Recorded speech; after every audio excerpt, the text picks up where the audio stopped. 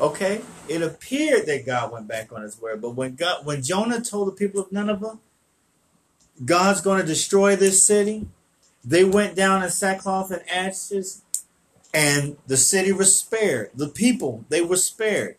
But God's wrath, like I said, his wrath is subject to his mercy. 150 years later, you find in the book of Nahum, the same city was destroyed. Right. Because the prophet came and he turned around. Yeah. That same it's the descendants of the people who turned back towards God, turned towards God and received that mercy. It was their descendants 150 years or some odd years later that were destroyed. The wrath still came against that same city. And what we see here with Amaziah, I keep getting how to say his name, Amaziah. The thing we see here about Amaziah, with this thing, when he took the gods of the folks that he had defeated and made those his gods, the man of God came to him to address the issue. The man of God came to the king, King Amaziah, to address the issue. And was rebuffed, was reproofed, was said, "Shut up, or you're going to get hit again." You know what you want? You want a fresh one? And what did the prophet do? He calmed down. He said, "Okay, fine, but I just want to let you know God has determined to destroy you." And when we look at Jonah, we look at the people of Nineveh, as the pastor brought out here.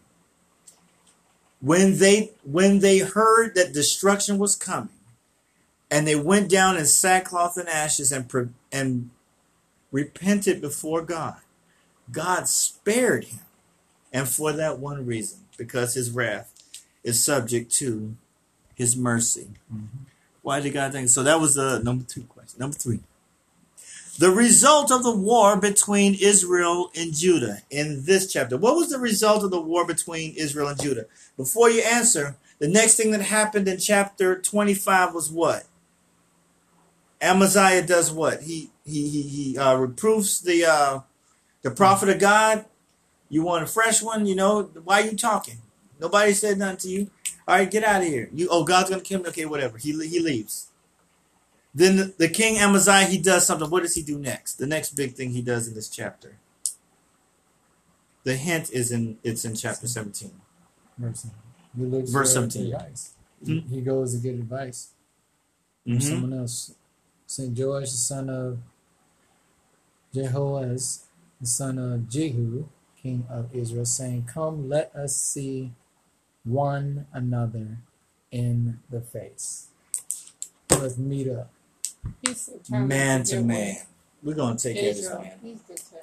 Question. Okay.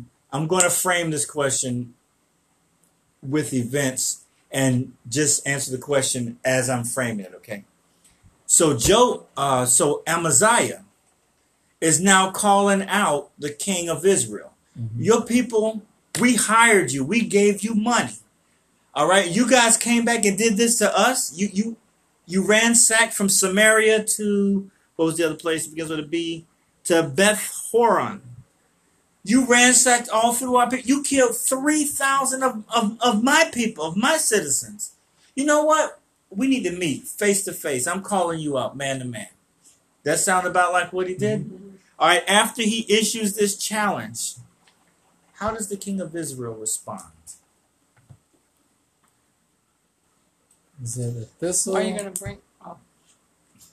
That was in Lebanon, sent to the cedar that was in Lebanon, saying, "Give thy daughter to my son to wife."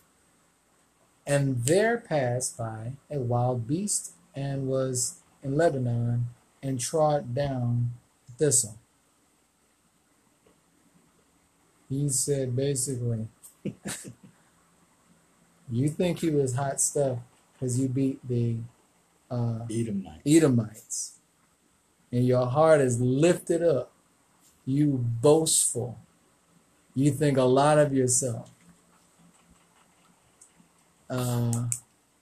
Why should you meddle with your hurt so that you can fall?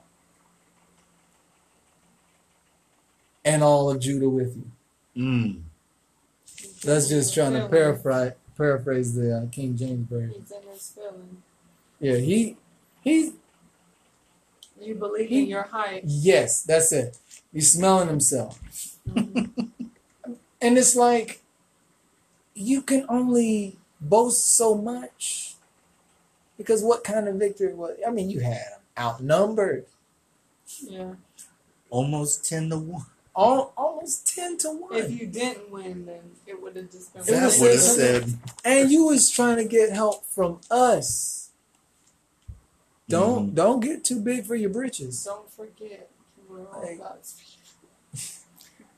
Basically, don't let your mouth write a check. You're behind. But he wouldn't listen. No, he would not listen. So he gave him fair warning. Amaziah issued the challenge. Who was the king of Israel at this time? Jehu. Joash, king of Israel. This is another Joash that we've heard. Sent to Joash, the son of Joash, the son of Jehu, king of Israel. Okay, I'm mixing them up. Yeah, Joash, king of Israel, sent to Amaziah, king of Judah, saying, thistle, etc., etc., etc. Thou sayest, lo, thou hast smitten the Edomites, and thine heart is lifted thee up to boast. This is what the pastor was saying. Mm-hmm. Abide now at home. Why shouldest thou meddle to thine heart, that thou shouldest fall, even thou and Judah with thee? Listen to what he said, that it's the same. It's funny, God does this and lets this happen. The same little part I noticed what Amaziah said to the prophet. You hear Joash now saying to Amaziah, lift up thy heart to boast. Abide not home. Why should thou meddle? He's asking him in the same, what, you want to get smacked again? How Amaziah said to the prophet? Mm-hmm. So Joash is now saying to Amaziah, why would you come here and be lifted up? Why do you want to hurt yourself and all of Judah with you? All right, this seems like this is a certain attitude that's going on in this part of the world at this time. Now, the pastor already said that. The question was, does Amaziah back down? And the answer is? He's too dumb not to. Too dumb not to. As a matter of fact, verse 20 opens up and says, but Amaziah would not hear, for it came of God, that he might deliver them into the hand of their enemies, because they sought after the gods of Edom. The God of Edom is somebody else. But the gods. So does it kind of seem like God takes this whole no having other God before the serious? You think that's it kind of looks that way. And this is something that we notice if you look at it from the beginning of this chapter, as things progress. We talked about this in Samuel, 1 Samuel, where we were talking about Eli and his sons, the pernicious nature of sin. It starts off little. It starts off small. Satan doesn't come to you as a new Christian. You revitalize, or if you've come back to rededicate yourself, he's not going to come at you with bank robbery and stuff like that unless you're into something a lot worse. Okay? He comes at you with something really small, something that not so much against the rules, but he starts in the gray area. He starts in the gray area. When the chapter opens up, it says that Amaziah, thank you. Amaziah did what was right in the eyes of the Lord, but not with a perfect heart. He went from that to taking the gods of the people he defeated, to trash talking and threatening a prophet, to now going to war against Israel. These were God's chosen people before they messed up. But these are also the people he was asking for help. Exactly. Just in this same chapter. So we're watching how sin, the purpose of sin is not just to destroy everybody that it can work through you to destroy. sin's purpose is also to destroy you. Right. The vessel that sin is being, as it's being propagated throughout the world, the vessel that it uses, it's eating that up too. So as we watch this battle, this war that Israel and Judah go up against each other. So by verse 21, so Joash, the king of Israel, went up, and they saw one another in the face, both he and Amaziah, king of Judah, at Bethshemesh, which belongeth to Judah. Amaziah has hometown advantage here, home field advantage. And Judah was put to the worst before Israel, and they fled every man to his tent. What happened in verse 22? What do you see happening in verse 22? Israel is put to the worst. What does that mean?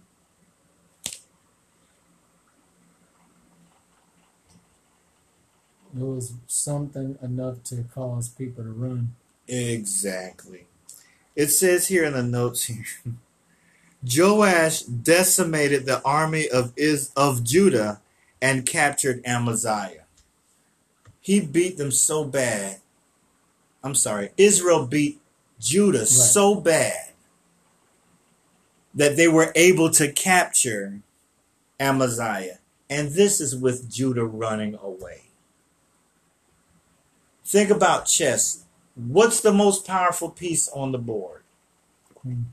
Many think it's the queen because she has the most capable moves. She can go the most spaces. She can go in any direction. The only move she can't do is the knight's move. However, it's close, even closer. I would say the pawn is more powerful than the queen. But what's more powerful than the pawn? What? Yes. You capture the king, you end the game. And the question itself may seem is a little bit tricky. Because I did ask which was the most powerful piece. I didn't say which was the most important piece. Mm-hmm. You're right. So, but the most important piece is the king. You guard him with everything. You will sacrifice in chess a queen or a pawn, even a pawn about to hit the back row of your enemy's camp that can be turned into a queen. You will sacrifice any of those to save your king. Mm-hmm. Even the more powerful pieces, you sacrifice for the more important piece. Right. And right now we see that Judah's most important piece was Amaziah. And now Amaziah... Checkmate. Exactly. He's checkmated. So what does the king of Israel do? Once he defeats Judah, he sends Judah running every man to his tent. The king of Judah is now in the custody of the king of Israel. Verse 23. Took him to Jerusalem. Mm-hmm. Break down the wall of Jerusalem from the gate of Ephraim to the corner gate 400 cubits. And he took all the gold and silver and all the vessels that were found in the house of God with Obed-Edom, and the treasures of the king's house and the hostages also, and returned to Samaria.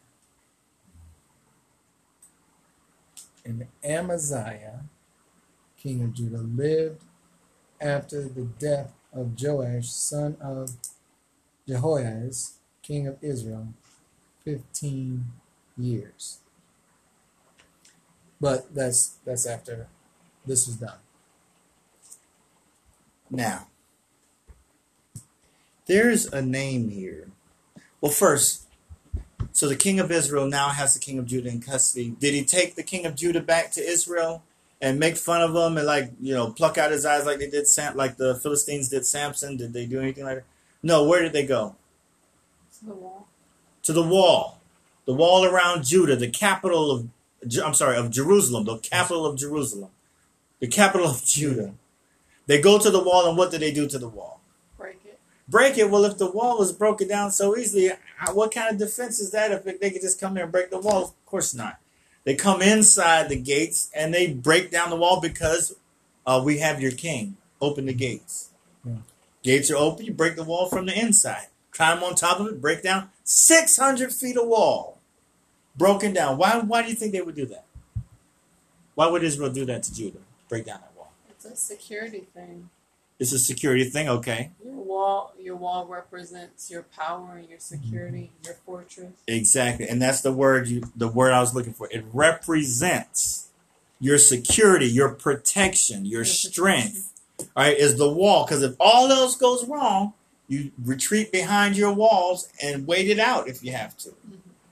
But if you take 600 feet of wall, that's like that block from Pearl Street to Silver Street. You take all of that much of a wall and just break it down from the gate all the way to the corner. Nothing's holding people out. Nothing can hold people out. But then you have this gaping hole to remind you that you are not secure.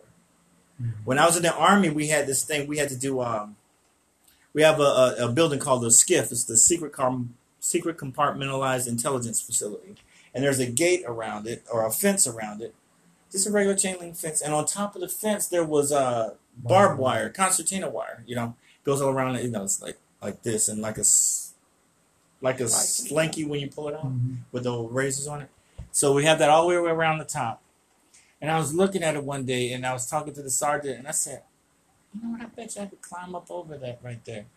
I said, "Is that really secure? Is that really going to keep people out?" And he said, "No, it's not going to keep. It's not designed to keep anybody out." I said, "Well, what do you mean it's not designed to keep people out?" And what he told me, he said, sometimes what we're doing is we're just manufacturing the illusion of security. People walking by, they see that. Some people will look and not even try to break in because they got razor wire, things like that. It's just an illusion.